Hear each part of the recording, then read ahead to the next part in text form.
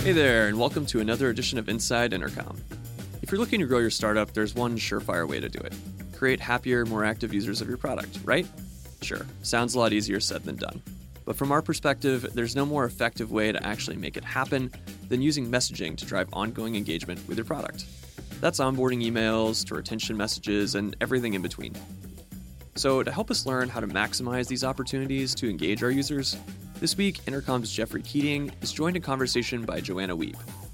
Joanna's the co-founder of Copy Hackers, where she's helping startups learn to craft more persuasive, believable, and ultimately usable copy as a tool to grow their business. And as a conversion copywriter by trade, Joanna's got more than a decade's experience writing and testing emails for companies like Buffer, Wistia, Shopify, and Envision. She's also a product builder herself, having co-founded AirStory, software that makes turning your notes, research, and ideas into written pieces both faster and easier. In her chat with Jeffrey, Joanna explains the biggest mistakes she sees startups making time and time again with their email strategies, quick ways to improve your subject lines, what bottled water can teach us about taglines, and much more. But if you like what you hear and want to learn more about how to improve your own messaging, we've just released an updated version of our book, Intercom on Customer Engagement, that can help with just that. It's all about the tactics we use here to write messages that land at the right place, the right time, and in the appropriate medium. You can get your copy today at intercom.com/books. But now, let's hop in the studio with Jeffrey Keating and Joanna Wiebe. You're listening to Inside Intercom. Intercom, making internet business personal at scale. Learn more at intercom.com. Hey folks, so today I'm here with Joanna Wiebe, the founder of Copy Hackers, which for writers like me has been the most invaluable resource over the past few years. Joanna, thanks so much for joining us. Awesome. Thank you for having me here, and that's super nice to hear. So to get us started, I noticed on the Copy Hackers website that you mentioned that if you weren't a writer, you would have been a dermatologist. So yes. I guess the burning question is, why did you choose writing instead of dermatology? Because I'm terrible at all things science. No, I'm not terrible at it, but it wasn't quite my strength. But, actually, like in high school, there were a lot of kids who were super nice, but had unfortunate skin issues. And so you just I don't know, when you're deciding what you want to be and you're in grade 10 and your friends are experiencing challenges with their skin, or you are too, right? Everybody went through stuff. I just thought, dermatology, that would be okay. But that was kind of a fleeting thing, but it is a very important thing. So there's no real reason outside of pure vanity when you're a teenager. That's what that came out of. And so why writing then instead? No, because I was actually competent at that rather than just sitting around thinking, what should I do? No, because I really like it. I was, an English major in undergrad and did the whole creative writing thing there, which went over well in undergrad too. So it was just the most natural thing, and I really love doing it. So I'm glad I get paid to do it. And how did that lead you then to Copy Hackers? Was copywriting and conversion something that, when you started your career, you saw a lot of people struggling with? Yes, absolutely. So I was at a couple different companies before I went out on my own. I did an agency deal. I was at an agency. I was at Intuit, big tech company. And then I was working from home, and I had a lot of free time because I could get my job done very, very quickly. And so I would spend a lot of time on Hacker News or the Y Combinator news forum. And that's where a bunch of startups hang out. But I've really always been into startup culture it's just cool to see what people can do when they have an idea and a laptop. So I would hang out there. And at one point, this one guy named Sharif Bashay, he runs Dev Bootcamp. He's a really cool guy, but he put out he did an Ask HN. For anybody who's unfamiliar with Hacker News, there's Ask HN is just when you put something out to the whole group and say tell me what you guys think. So he did an Ask HN for his new website for a product he'd built for project management for engineers. And I looked at this site and I was like, oh my gosh, I don't have a clue what any of this is about. And then you wonder, well, it's just because I'm an engineer and is it okay to use this much jargon and craziness? And I was like, There's a limit. So I went back and I put together just a quick deck for him. I had a lot of time on my hands. And so I put together a quick deck for him and sent it to him. And he was like, oh, wow, thanks so much. And then like a month later, I came home and there were like 30, 40, 50 emails waiting for me from complete strangers in my inbox. And so I opened them up and I saw that he had posted, Sharif had posted over on Hacker News, and it had been voted to the top and was staying there all night, this post about how awesome the Hacker News community is, like how giving it is. And he used my slide deck and like the things like our discussion as an example. So people like other people who were also struggling with their website copy, which Sharif had been struggling with, they reached out to me and said like, oh, if you did that for Sharif, can you do that for me? And so for the first like 5 or so, I was like, yeah, totally. And then by like email 6, I was like, I can't keep saying yes to everybody and doing all this free stuff. I have a lot of time on my hands, but like, come on. So I had to start saying no. And those people were like, well, you know, if you can't do this for me, you should at least teach me how to do it. So maybe put an ebook together. So that's basically where the idea for Copy Hackers was born. I spent the next year working on case studies and things with those 5 or so people and put ebooks together and then launched a year later on Hacker News. Perfect. And so speaking of startups, obviously a lot of our listeners are working at startups, and one of the things they're obviously really, really struggling with is, you know, condensing their stories, visions or products, you know, down into simple taglines or positioning statements. So is there any advice that you could share with us to help them get the ball rolling? It's hard, for one, but take the pressure off yourself. Like, just know it's going to be hard. Like, I still talk to people who have thriving, they're like in full growth mode businesses. And when you ask them to state what their solution is, they say something and you can see in their eyes that they don't even believe it's 100% true. So I would say, one, like, take the pressure off yourself for one. But secondly, so there's a lot of ways to approach a writing challenge, and a challenge like coming up with, I mean, a tagline is different from an elevator pitch, right? But there can be some overlap. If you're looking to do like your 4-word statement that goes on AngelList to describe your solution, you can go a clever way and kind of do a play on words, which is where most taglines are actually born from. So find a cliche. Honestly, this is back when I was at the agency. I had to do a lot of these like short statements for like a huge range of products and services. And I lived on a site called Cliche Site, which sounds really bad. But if you go to clichesite.com and like look up, just start looking through them, a lot of really good taglines are born out of just kind of some wordplay on those old, you know, statements that everybody's heard a million times, and you make it sound a little bit fresh by, you know, introducing something different. So start there. If you're like hard up for ideas, start there on like Cliche Site or something like that. And alternatively, I mean, then it's just a matter of really doing the harder work around identifying your value proposition and then figuring out how to put that into a more succinct statement that can become that forward thing. I mean, so there's the value prop, there's the tagline, and then there's really just that quick forward statement that, you know, can come from a place like, this can be a useful exercise. It doesn't mean it absolutely will be useful all the time. Not every exercise like works every time, sadly. Sure, yeah. But if you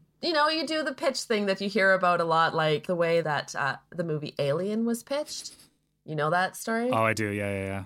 Yeah, where it's just Jaws in space, right? Yeah. But if you like, and so people are already doing this, right? The startups are doing that where they're saying, you know, Airbnb for, I don't know, for what? Anything. Fill that in. And that might feel like, oh, brother, oh, not another one of those. But I think if you're actually saying something that's clear and meaningful, then one of the hardest things about working in writing is letting all the crap out of your head. Like, just like, don't let those like negative voices go like, oh, that's stupid. You can't say Airbnb for blank. Like, there's so much stuff that comes up when you're trying to be creative and express something about your business, which you're so close to. It's so hard to be like, I don't even know what my business does right now. I'm like way too close to it. I don't know who my audience is because I spend all my time with my audience and they've become these individual people instead of like this one group of people, which would be easier to talk to. So I would say, like, just allow yourself to have those early ideas that might not end up being the ultimate way that you express your message, but start with we're Airbnb for blank or we're Uber for blank, and then kind of go from there. Just like let yourself have that initial starting point that is not where you're going to end up, but it doesn't really matter because you just need to get something down. Is there any companies in the software industry or outside software that you think has really nailed their marketing tagline?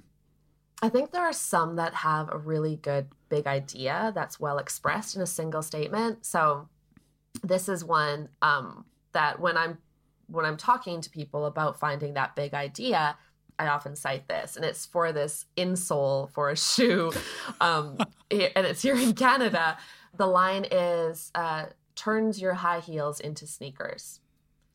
And you're like, oh, okay. Like, so as a woman, they know their audience. I would love for my high heels to feel like sneakers.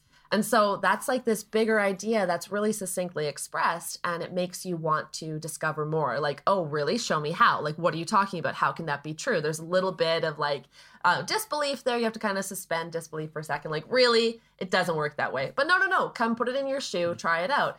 So that's one that's like, when you're aiming for that bigger idea that can be well said, that's a pretty good example. Right. And I think that's also like they're kind of touching on a kind of common problem that people encounter. It's not very abstract. It's just totally describing. It's not trying to be clever. It's just saying exactly the thing. Like, I would love it. And we talk constantly about finding your message in what your customers and prospects are saying. And you can imagine, as a copywriter who's been doing this for 15 years, like I can fully imagine that they were sitting there doing interviews with people or listening to them talk about how much they, like women talk about how much they like, oh, my feet hurt so badly at the end of the day. I really just wish, I had like, why can't I walk around in sneakers? Why did they get to walk around in sneakers and I have to wear heels all day? And you can see, like, that it wasn't just some copywriter sitting at her desk dreaming up an idea. I mean, it could have been. I would be surprised.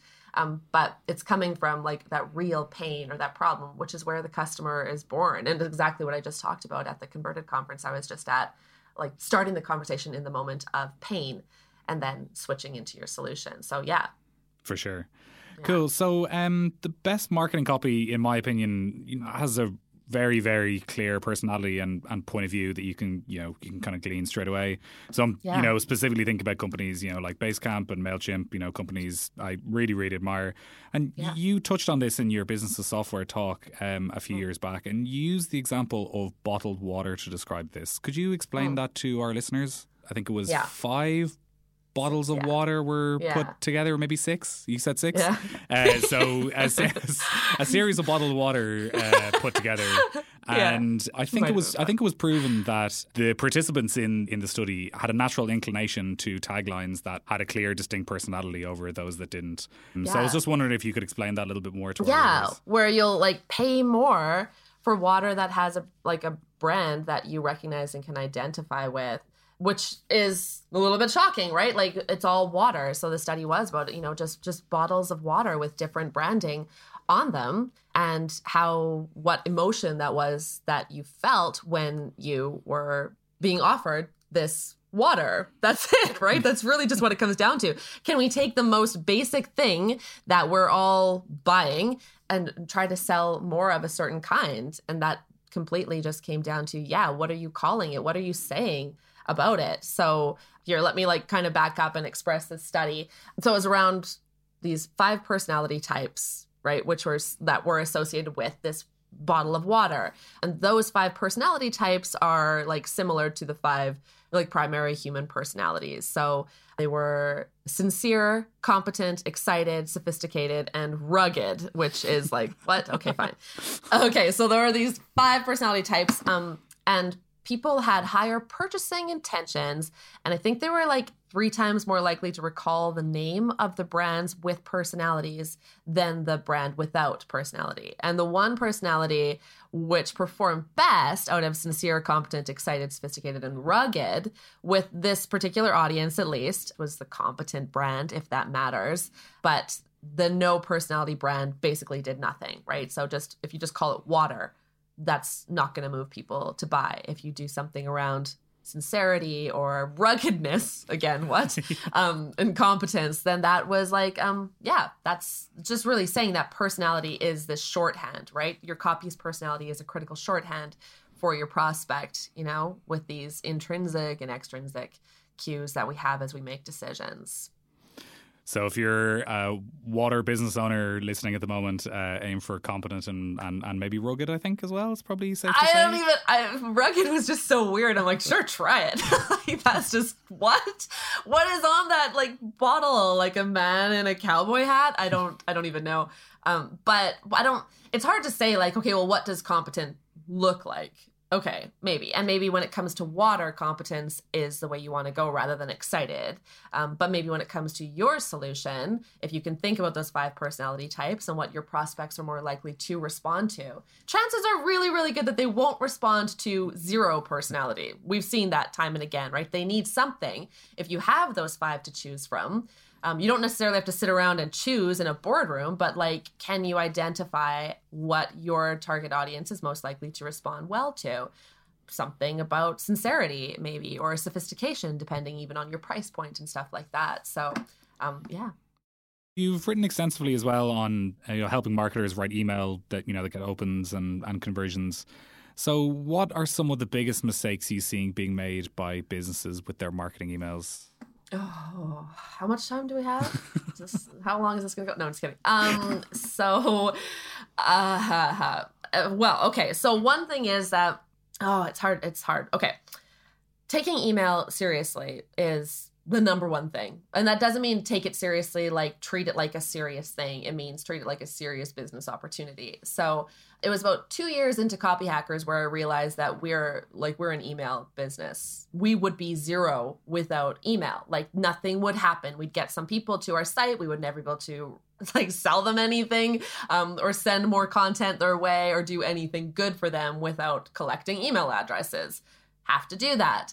And you have to identify the thing that grows your business. And so many times email is that thing. Now, there are rare exceptions where that isn't that thing, right? I'm sure if you're in gaming, email isn't going to drive people back. There's other things that are going to be built in, whatever, etc. I'm not in gaming, but I'm sure that there are other things for other audiences. But if you're in software in particular, or service businesses as well, email is how you drive sales. So number one is take it seriously, make it a real part of your marketing. People spend a lot of time optimizing their homepage or redoing their pricing table or something like that.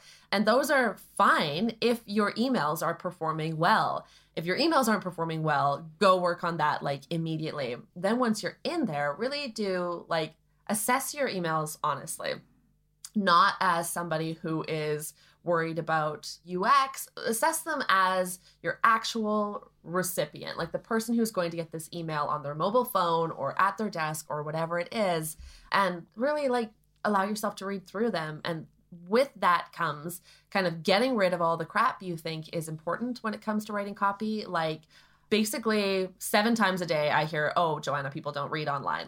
I've heard it so many times I can't even handle it anymore. People do read online. They will read your emails if they are interesting. People will not read anything anywhere that is boring, ever. It doesn't matter where it is. If it's boring, they won't read it. So it goes without saying that, and people think, okay, well, but I'm writing about business stuff or I'm writing a sales email. So of course it's going to be boring. Well, what? Then just don't make it boring anymore. Try testing it where it's not boring this time.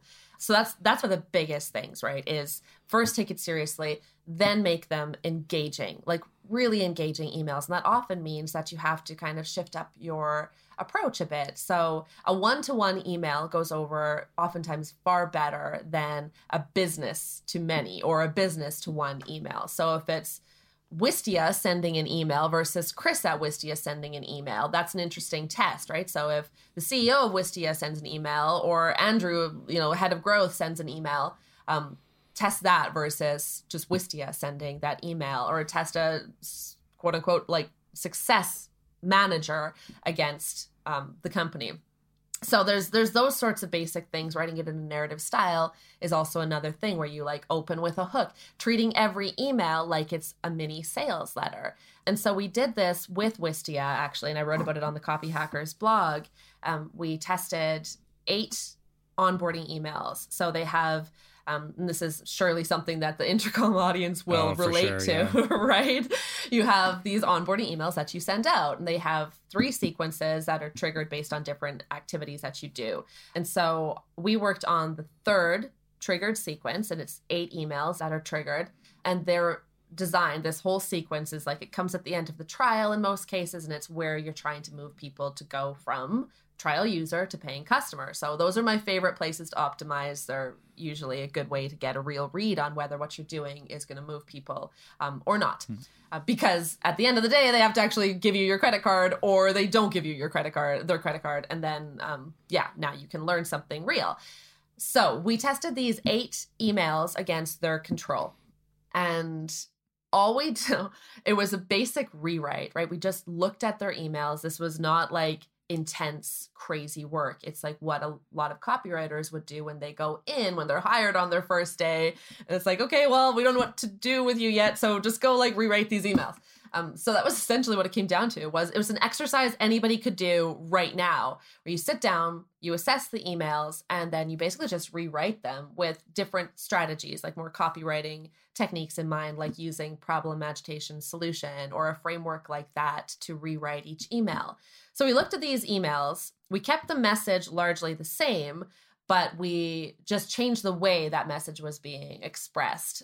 That often meant, so 7 out of the 8 emails that we tested were 2 to 5 times as long as the control. So we had longer copy, not for the sake of longer copy. Doesn't work just because it's long. It works when you actually say things that make people feel something and draw them in. So you have to allow yourself to use more words, or we allowed ourselves to use more words, which was very uncomfortable for the Wistia team, understandably, and they're totally open about that. They're genius marketers. So they're like, no, that's cool. We can take that one. So we had these, 8 emails that we tested. They were longer. We removed the videos from them in most cases, and Wistia is a video company, so that was also right. That was uncomfortable for them. Like, we'll put those back, but we're like, okay, we're gonna test it. Just wait, we'll test. And we ran the test, and our variation, our 8 emails against their 8 emails, ours brought in 3.5 times the paid conversion, so a 350% lift, all with statistical confidence and all of that great stuff.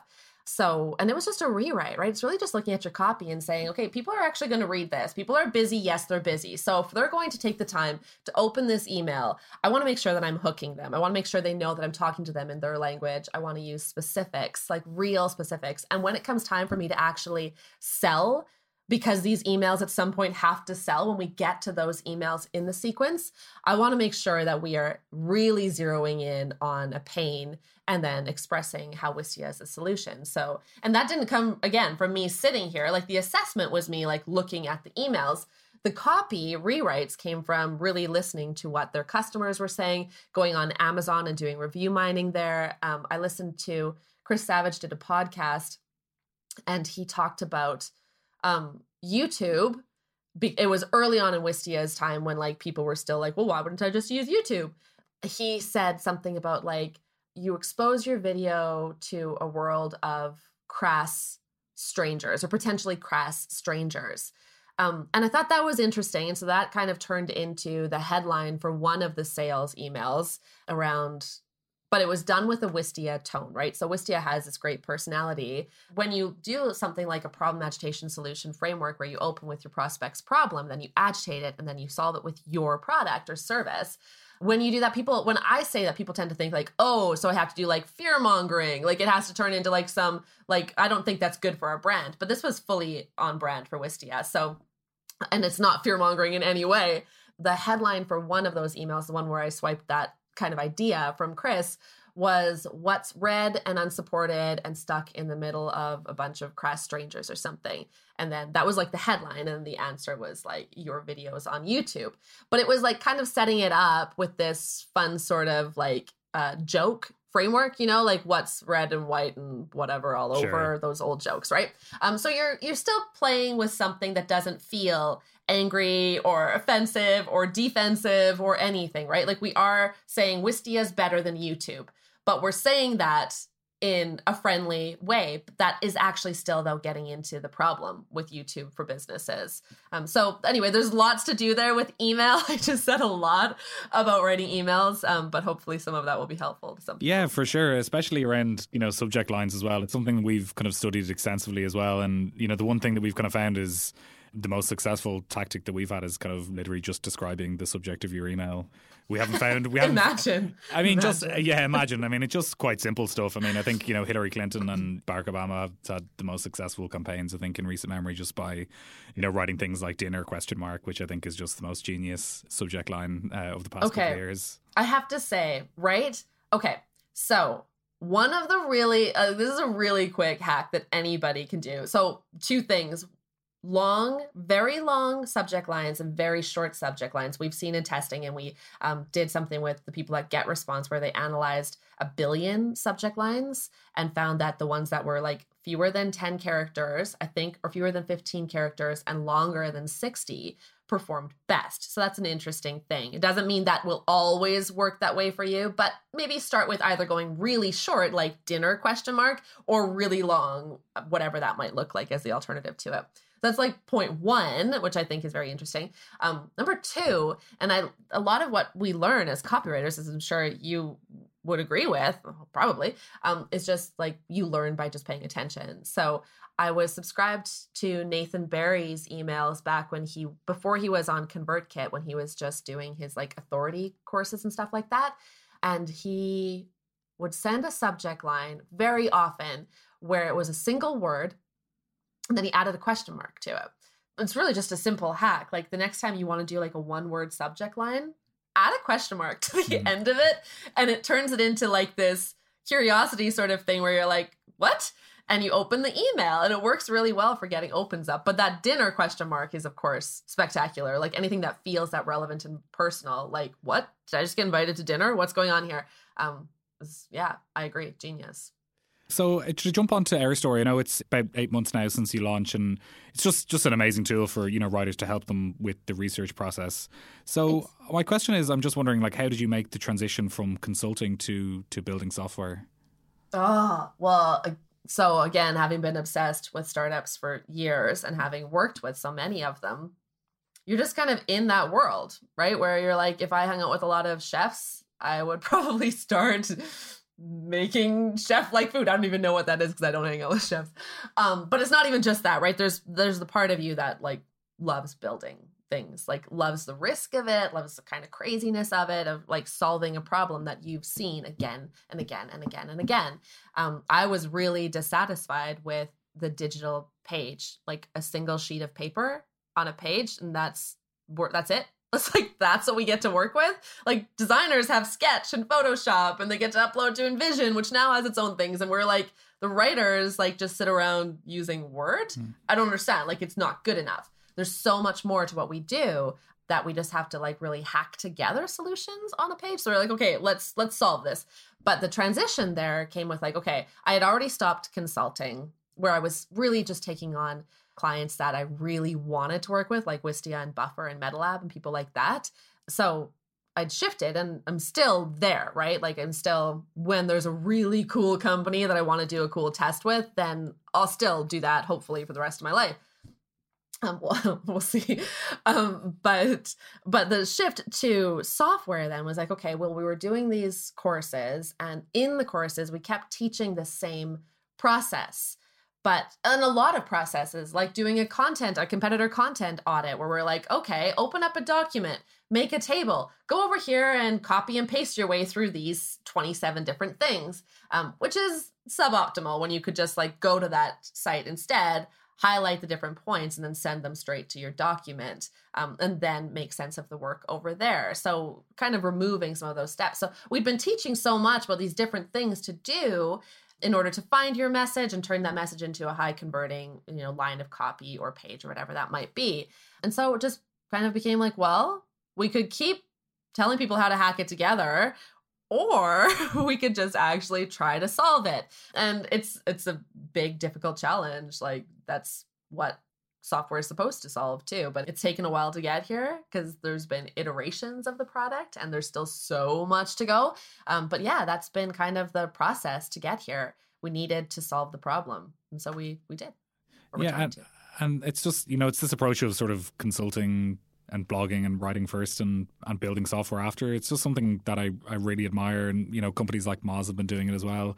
It means you're basically an expert in your field before you actually build anything. And I think generally the products are better as results. I hope so, right? It still is. I mean, we obviously still struggle with all the same things that anybody starting software business, a startup, struggles with, right? The actual product market fit and identifying who your market is in the first place. But that's all fine and good. That's all part of it. Hopefully in the end, there is a good solution there for people. That's our goal, at least. So finally, then, when you're not running Copy Hackers and building products, I believe you also write some fiction on the side as well. Is that right? Yeah, for fun. And it's so, my fun writing. How do you find that the one informs the other, or does it at all? No, they don't. Thankfully, right? Like, it's a break.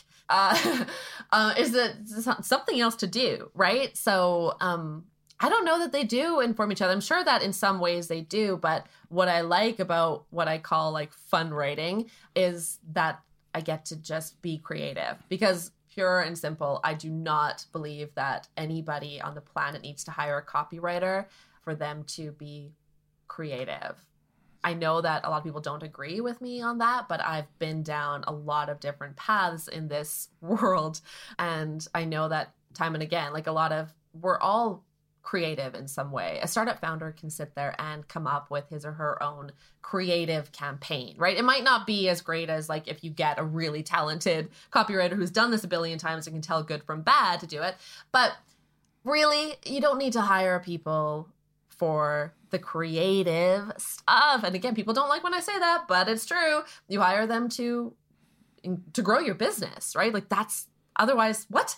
So that's where I find that when I'm, writing for fun, I get to actually just like enjoy being creative and write paragraphs that are paragraphs, and where I'm not worried about, if a person has the attention span to deal with this, if they're walking around, their office on their phone reading this thing, and I better put it all into like really short sentences that have line breaks between them.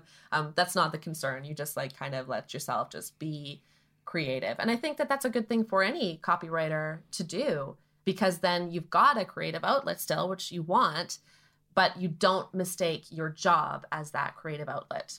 That's great. Yeah. So I think we'll wrap it up there, Joanna. This has been absolutely fascinating. Thank you so much for taking the time. Thank you. It's been fun. You've been listening to the Inside Intercom podcast. For more episodes, visit soundcloud.com/intercom. If you'd like to subscribe, search for Inside Intercom in iTunes or Stitcher. And for even more great content, check out blog.intercom.com.